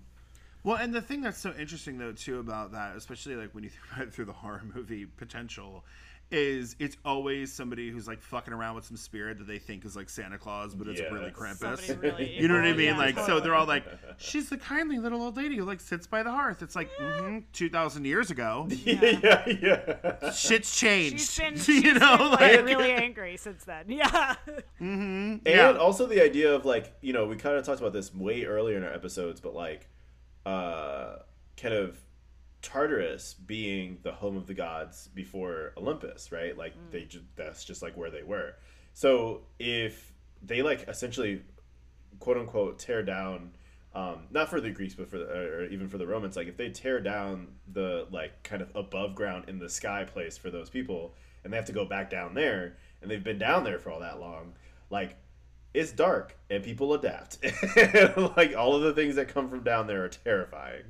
And so like bringing her back up after all of that, Like, I don't know. Terrifying. Well, no, I mean, it definitely does beg the question, and this is the shit that I'm not even exaggerating, keeps me up at night, thinking about forgotten gods and what actually are you dealing with if you call on them What's again? gonna happen? Because with demonology, this is something we talk about. Yeah. In terms of like knowing, okay, well, the demon Astaroth is clearly like the lasting vestige of Astarte. Yeah. But if you use that lasting vestige to contact her, what are you getting? Right. Are you getting her just in her prime, completely untainted? Are you getting her vengeful and wrathful and ignored? Is she diminished? Does she age? Has she decayed? Being forgotten, does that harm a god? Can they die? Is there another spirit that maybe she is gone and has, like, through a usurpation taken her place and is now answering for her and is I think that speaks malevolent? That speaks a lot to our ego. I think that we sort of assume once we stop speaking to a god, they kind of time capsule as that. It's like when we're done with them, they just time capsule permanently as that. So if we come back later, it'll be the same thing. But like, of course, that's not true. That's just like that. That's because we see ourselves as, if we interact with them, then they're real. If we don't, then they're not. But it's like, who's to say they don't have this entire life away from us for an infinite amount of time? Well, that's the thing when you think about, Hellenismos in general, right? Like on one hand you have the revival, and on the other hand you have the reconstruction of the ancient Greek religion. And you have the same thing with the Roman religion, and everything that everyone does is based on these ancient ideas and records and practices that we have any evidence for. And it's like, well, how much do we know for a fact that, like, these gods are exactly who they were Right. 2,000 years ago, 5,000 years ago, and are completely unchanged? Just because we stopped writing about them for each other, just because we stopped communicating with them, that doesn't mean they stopped evolving. Right. Like, maybe they didn't just time capsule. Like, maybe they kept living a full life. I mean, that's just like such human ego to assume that if we're not interacting, Vesta invented Hestia invented the building of houses. Athena invented weaving. And, according to the Romans, also, like, math and numbers and, all kinds of other shit. So it's like, well, clearly they are, in a lot of ways, attributed the spirit of innovation. So it's not as if we don't have a ton of evidence that they would be completely static. So are they still around? I don't know, because the thing is, they're a god, and we don't really know what that means. Yeah. Because every pantheon defines it differently, and defines it differently per god in their own pantheon a lot of the times, right? So, do they fade? Do they die? In certain pantheons, absolutely. We have plenty of evidence that certain gods die, and don't come back. There is also the departure of the gods. Yeah. I mean, is there any reason to believe that the Greek pantheon or the Roman pantheon would have stuck around for 2,000 years waiting for somebody to fucking figure it out? Or would they have departed and been like, fuck this, these people are ungrateful and horrible and Rome's gone and we're over it? You know what I mean? Like, it could be a thing, it could not be. I don't know, and that's sort of where that's my shit. That's like where my head is. Yeah. Like 80% of the time I'm thinking about this. And it's what I found so haunting about the opening to American Gods, the book, and why it immediately sucked me in. If I was being 100% honest with you guys, and I was like, here's what I believe my life's purpose is, and if I could achieve it, I would do it, would be to build like a truly huge temple to all the gods ever known. And just have like a small little thing, and there'd be different wings for different areas of the world, and you could go in and you could see all of them lined up, and there would be like people there who were experts on them who could help you go through the process of like making an offering. Yeah, but metaphorically, you're literally doing that with your bookstore, because you're giving the knowledge of all of these things and all the forgotten things and the things that might not like have been learned to a bunch of different people who then go out into the world and know or have information, whether they like worship or not. Like in some metaphorical real world way, I feel like you are doing that. Yeah, I'm trying. I mean, it is what has tempted me to try and go to college. Because I didn't go to college. I barely graduated high school. I didn't go to college. And so, like, for me, it's like having access to the resources that these people have. Yeah. And all of the people who have the access to the resources would not ever think of believing that these gods are real. Right. And so it's all skewed through that lens. and not the lens of somebody who's like looking to fill in a lot of the gaps that we don't have filled in terms of what was sacred to this goddess and what was what was done to this, like all of this stuff. They're looking at the mystery cults through an anthropological lens. I'd be looking at it through a religious lens. You know what I'm saying? Like, and so I am very tempted by that, because I can only do what I've taught myself on the internet, And so there is a lot of things that are unfortunately locked up in academia. Might as well be, for me, in the fucking Vatican vaults, because I don't have any point of access there, So it is, I think, a thing that I really do. I find myself moving more and more towards in my life, like trying to figure out like how can I just like join a dig in Greece, and like be able to rub shoulders with these people and network and figure things out and not have to go to school. You should write a book. You should write a book, and then you'll get permission to do stuff like that because it's research for the book.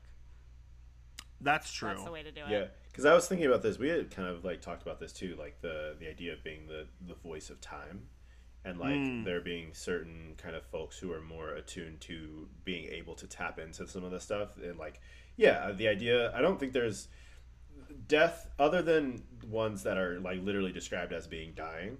I feel like they kind of work themselves into other aspects of life that they originally had purview over anyway, and just as we kind of change our context of how we understand life, so do they change the context under how they relate to it. And so I think about that in the sense of like the bookstore and like Witch School and things like the conversations, this podcast, where it really does kind of, again, like if the mind is the generator of reality, right? It's the ultimate temple. And if you can restore the fires there, then the physical space comes after at some point. But ultimately the mind is the place where it's the most important to reestablish it.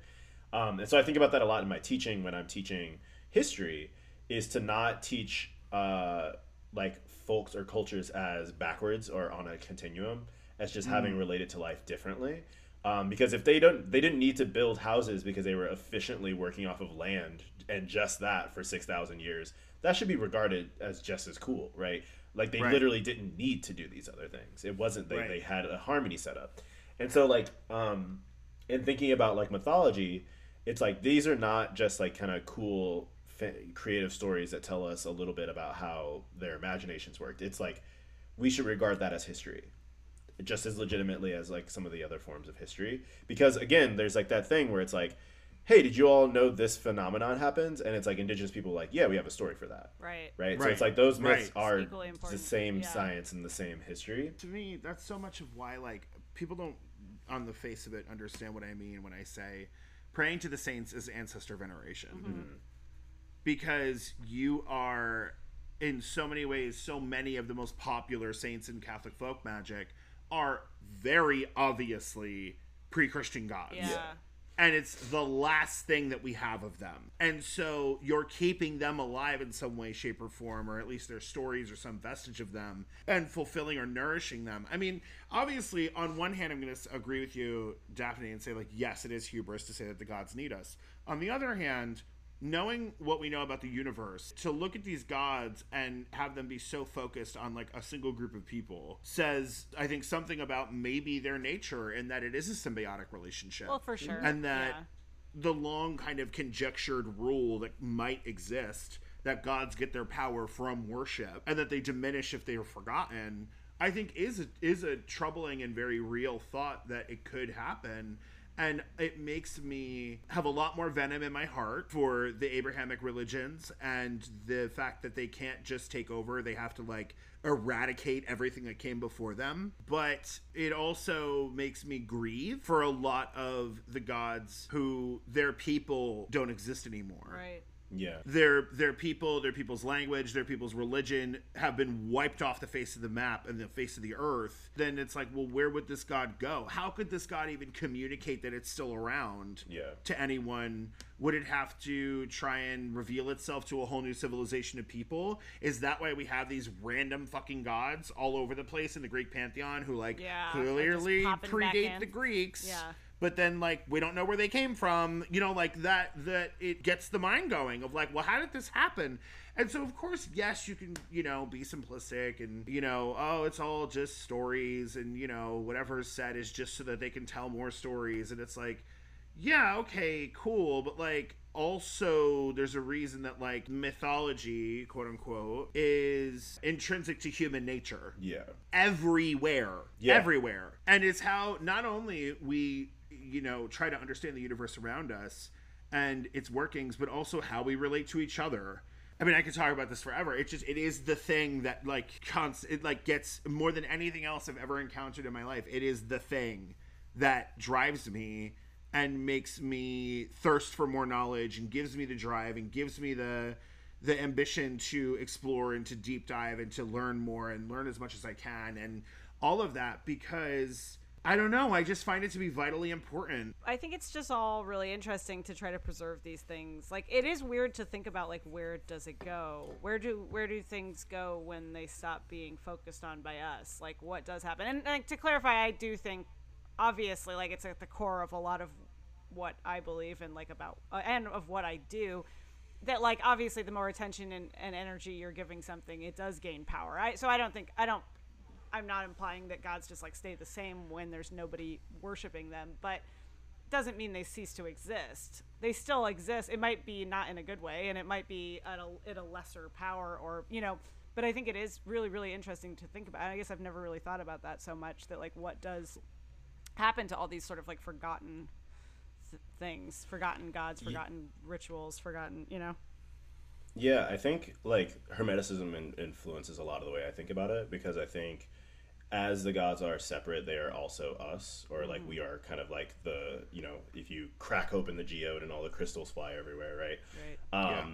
But, and so I think also like about like closed practices or gods who really do respond to a very specific set of people, and think about it like family, right? Like you have better love, more capacity to do things for the people in your family, theoretically. And so like, I also look at devotion as just like a higher form of love, right? Like, so like devotion that we hold for the gods has to be kind of abnormal because it takes more energy than like our terrestrial love, right? But it is still love amongst a family. And so I think about like in terms of, you know, what happens when those people get wiped out or the language is wiped out, and all of those things. It's like the God might not, like it cease to exist, but like the people that they are able to or want to show love to are not there anymore, right? So do they become these angry, vengeant shades? Do they get relegated to like the things that the people who wipe them out are scared of, right? They become like shadowed versions of these gods because they don't have an outlet for the love anymore.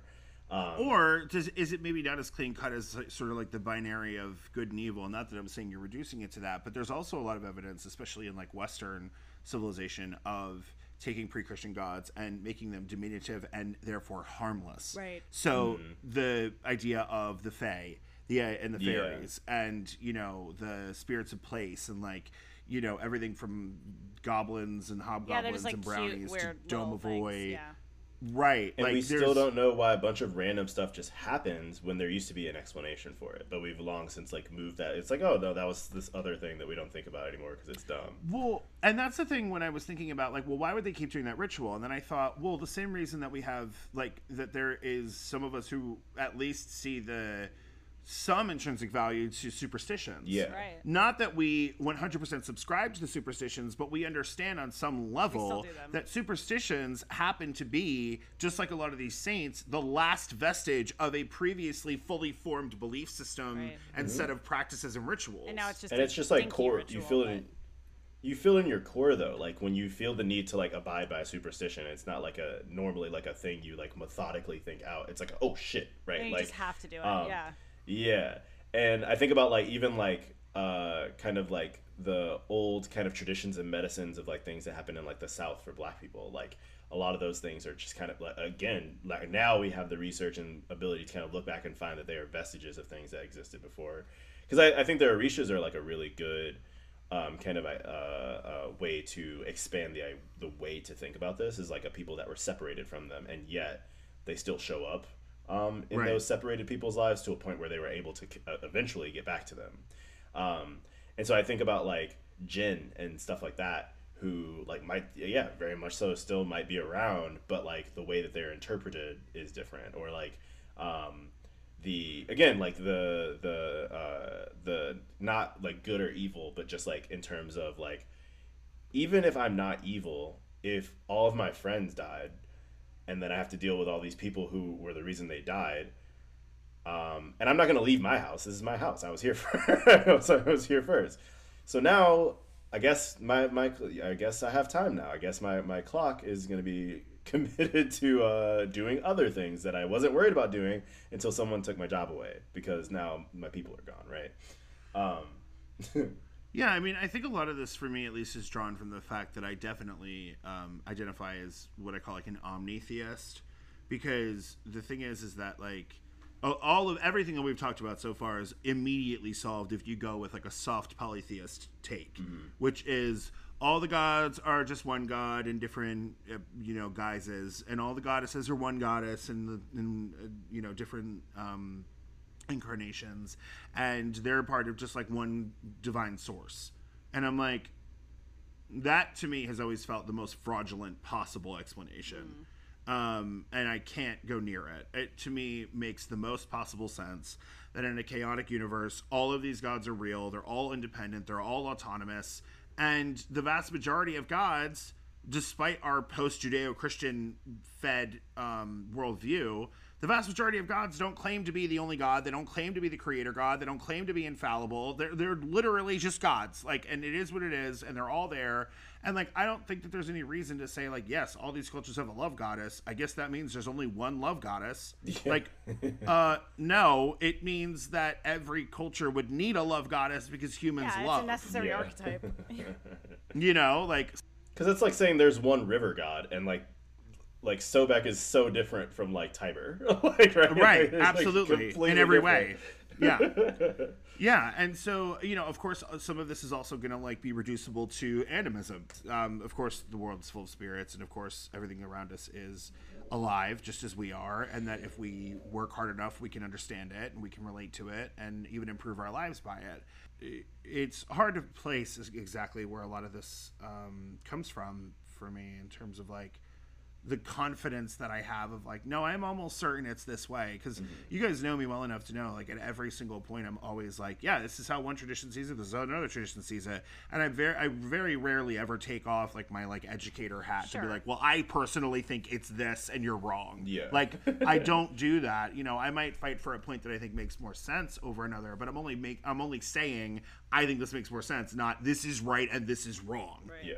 And so, but I 100% have to say, like, I really do. I am pretty stridently omnitheist. And, it's kind of like, well, why not just be a polytheist? Well, polytheist doesn't mean you believe that all the gods exist. It means you believe in a set of gods. Your set of gods, yeah. Yeah, there's plenty of examples of polytheisms all over the world that do not believe any other gods exist outside of their own gods.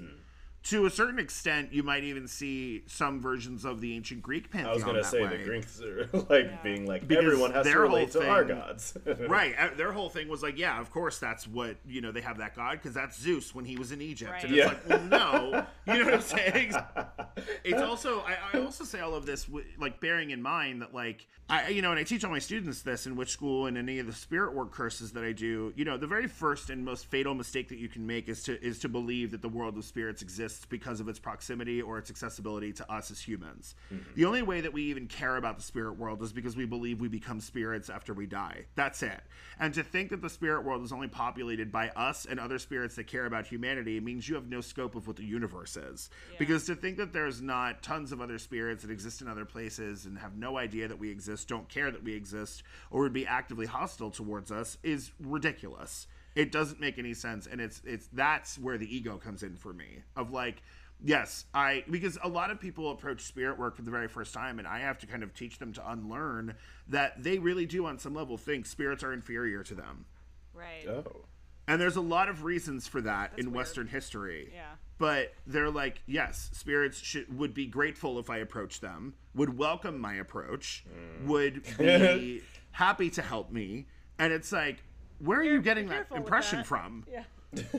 Like, clearly you didn't grow up in a culture that's like Slavic and has Baba Yaga, because there's some scary you know ones. what I mean? And then there's all this like stuff that's happened over the internet in the past like 10 years where people have like taken stories like Baba Yaga and tried to soften them for consumption, and it's like, yo, she has iron teeth and will eat you as soon as she sees you. She lives in the impenetrable depths of the forest where no human can safely go. What about this tells you, like, she's a kind old granny and she's not Hestia? You know what I'm saying? Like, and Hestia will burn your shit down if you fuck with her too. So like, you know, like the fact that the other people who are interested in this the way that I'm interested in it tend to be this like Pokemon, you gotta catch them all kind of attitude is really troubling to me, because I'm like, these aren't merit badges, these aren't trading cards, these aren't, you know, like action figures, they're not superheroes, these are deities who deserve the same accord as any other deity. And, you know, learning about them in their own individual context is one of the most enriching things that you can possibly do. I think that's awesome. I think this is all awesome. Like, it's really interesting. I haven't thought about this in this way. Yeah. You know, it's not my focus, so it's interesting to think about it, because I agree. Like, on a, you know, from a place of history and stories and like societal sort of like similarities and symbolism and everything, like, it's like these are all unique. I agree that things are all unique and need to be taken differently, and like taken for seen as whole things, not as just like pick and choose like what things we want to see or like how we want to see it and fit it to our own narrative, but like, you know, see everything as equal and different and unique, you know. Well, I think also, and this is how I've always operated, and it wasn't until very recently that I realized, like, that's a patently anti-colonial vantage point. Of course, it's the opposite. You know what I'm saying? It's the exact opposite. Because you're literally trying to work to undo how colonialism attempts to destroy everything and pave over it. Right. Like all now these we all gods, agree on this. It's like, no, we don't. Right, like all these gods were here, and then colonialism came through, like cut down the whole forest and put a parking lot on top. Yeah. And it's like, don't ask what's underneath of this, doesn't matter. It doesn't exist anymore. It's like, this is your god now. Whoa, wait a minute, what? Like, that's... Yeah. So, yeah, it I think there is a...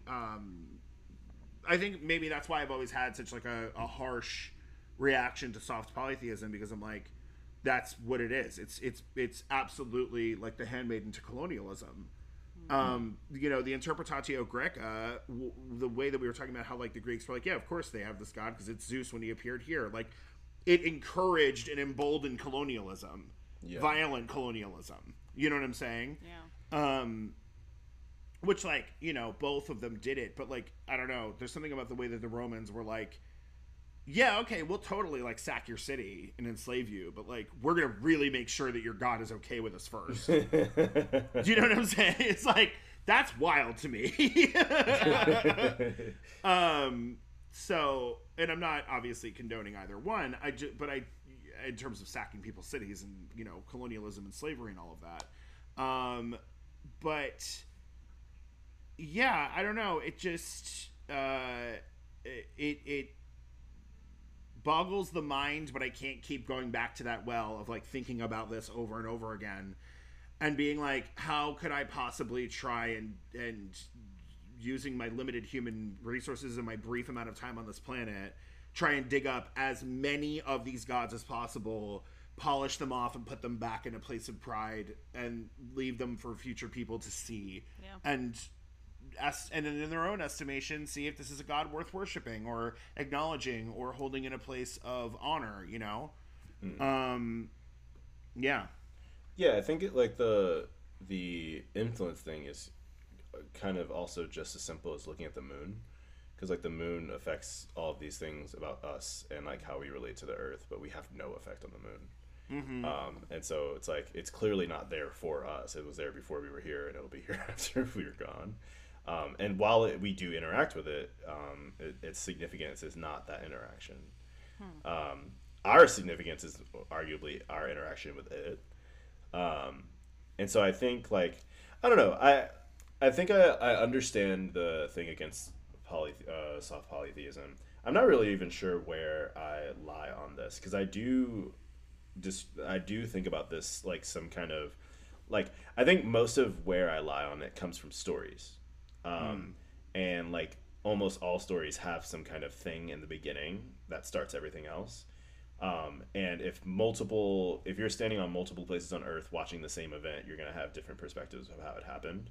Right. Now, how the things descend and become their own thing after that absolutely makes sense, that they would be like in an omnitheist sense, like they're specific, do their own things, and have dominion. But I also don't think like the Earth itself is just the Earth itself, right? There's multiple dimensions, multiple blah blah blah. So in a way, it's kind of like, I think, for instance, Ra is absolutely a supreme god. And at the same time, all the other supreme gods are also supreme gods. But at the same time, they are all supreme gods. And so at some point came from something, right? And I don't know what that is. I'm still trying to kind of figure that out. I fucking know it's not Ancient Aliens. I'll tell you that. Yeah. It's never Ancient Aliens. Yeah, no, because it's like, I think also just being like a person trying to trace backwards or like recover or uncover, there's mixing that I have to interact with, not even if I didn't want to, and so that kind of, but at the same time, it kind of opens up the way that I'm thinking about it, because like there's also the idea of like maybe all of the things are true about them. Right, the idea that animism teaches us to respond to the Earth in a much more sustainable way, and like the gods represent very like specific kind of like aspects of that relationship with like life itself or existence itself, or death. Or death. Well, I think that's part of like death is like in and of itself an existence. Right. So I like think like if like I think that could be true just as much as like the gods being like, no, I made the rules, and these are the rules and I set them here, and that being absolutely true as well. Because I think like if we give deities that kind of honor or respect, it's like, how the fuck do we know? Like they do whatever the fuck they want, and maybe they are like they're bigger than the ability. Like if we can hold the possibility to become like go from being like in the KKK to like trying to organize like mutual funds for people. Right? If a single human can span that amount of brain distance, why would we limit a god to not being able to kind of exist in multiple myriads of types of ways, or have multiple myriads of like existences that source from different places? Mm-hmm. And why would we think that we would be able to understand that and could come up with a reasonable conclusion? Other than the ones that, you know, by gnosis they tell us. So I don't know. It's kind of more of a, it's like, I've used this term before, God simp, which is just like, oh my God. Why not just assume they are actually that powerful, and why would I like be able to understand that? And I'll just kind of you know, I'm cool with hanging out in the relationship that I can hang out with, but like, obviously I'll seek to know more, but even in that in and of itself is kind of like devotion. Yeah. Well, the thing about that I think is really interesting is when you look at the difference between deism and theism, right? So, like, deism, you just have, yes, there is a prime mover. There's a creator, right? Who is unknowable, ineffable. There's no proof that they have a name, that they're interested in humanity, that they answer prayers, that they judge the dead, that they do any of that. They just created everything and then, like, probably left. Or, you know, if they're watching, they don't really care what happens, you know? But then you go to the every other explanation ever of a god, and you get theism. Because now you're saying, you've made the jump, and saying the gods are knowable. The gods do have names, they have dislikes and likes, they do intervene in human affairs, they care about human affairs on whatever level in a continuum, right? And so I think that's really fascinating to start looking at and thinking about, is like, where does that exist? Because like, okay, yes, on the one hand you have like sort of the idea of like, a supreme god is inherently ineffable, right? Mm-hmm. But then you have like, okay, you've got this like super polytheism relatable Greek god, but if they show their true form, you're immolated. Yeah. Right? Like, so it's like, oh, okay, this can occur on different scales, which is wild, you know? But yeah, I mean, I don't really know. I mean, it also, I mean, Jesus, it begs the question, what is a god? What qualifies someone as a god? And, you know, then you have apotheosis, and you have the idea of, like, you know, you have all these deities who apparently started out as human, you know? And it's like, well, if you can do that with a saint, why can't you do that with a god? Like, arguably, saints are gods. So maybe that is possible, but then is there a limit to it? And, like, how do we know that it's real? But, like, it's wild to me to think about, like, the way I explain it in my spirit work class is I'm like, you know, it's a lot more related to witchcraft and magic, and I'm asking, like, where does your magic come from, right? Yeah. It's energy. All energy has a source. So here's some of, like, the common sources, and I'll explain, okay, yes, it could be a deity, right? You could power your spells with a deity's help, but number one, if it's all energy and we're pulling energy from somewhere, first of all, what makes them a deity? It's that they have a seemingly limitless pool of energy that you can draw from. Mm-hmm. However, there will be a whole load of terms and conditions you have to abide by for access to that pool, right? And some of that might be you living in a devotional state and worshiping them, you know, and making them offerings and having taboos and having all of these things. But that, to me, whenever I think about, like, well, what makes a god, I think that's what it is. Is that they have this, like, seemingly limitless pool of energy to dispense from. And that doesn't make them all powerful, though. Yeah. It just means they outlast everything we know of as being the universe, which is, like, the universe is really only sort of, like, ruled or influenced by some very simple concepts based on observable evidence, which are, like, destruction, decay, and death. Entropy, also, you know what I mean? Like, but then how do we know that doesn't affect the gods? We don't. I think about it kind of like cells, right? Like, if our cells weren't coded to kill themselves, they would just keep reproducing. Mm-hmm. So, what if God, like, even just simply, it's like Resident Evil. Yeah, it's like, what if gods just, like, have the HeLa cell, where they just they don't have that thing that makes them end.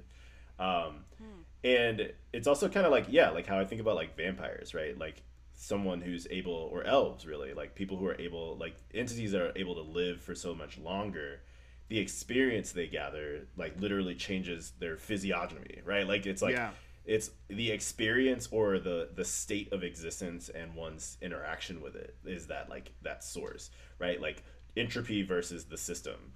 And, like, maybe gods are the most kind of resilient. Resilient thing to entropy, but, like, ultimately everything returns to entropy. Yeah. Right. Which is, like, sick as fuck. Yeah, like that they're just on a longer timeline. Much longer, that we don't even see it. Yeah. Yeah, it's possible. Because like, there are civilizations that never saw their fall coming, but, like, theoretically, something that lasted longer might have been like, that was coming. You had that coming. You had that coming. I do love the idea of gods just looking at me and like, I told them. Yeah, it's like, this is gonna get ugly in 100 years. This is why we didn't. This is why we don't eat pigs over here. Right. This is why we don't eat the pigs. So about the episode, I also realized I fucking love Hestia. Yeah. Like, so cool. Yeah, Hestia and Vesta, I think, are both just fucking rad. You know. All right, everybody, thanks so much for tuning in for another fabulous episode of When God Was Queer. We had a great time talking about Hestia, Vestia, and all things that are hearthfires and the virgins that keep them. None of us would be qualified, but, you know, it's fine. That's not really my thing. I don't know. You know, maybe we could do, like, the Born Again Christian recycled virgin thing. I don't know. But I've got my promise ring, my purity ring. Purity culture is grooming. But anyway, so thanks again for joining us. And we are so excited to be able to share all of these great stories with you. And we would love to hear from you about what you think. So if you want to get a hold of us, find us on Instagram or TikTok at When God Was Queer.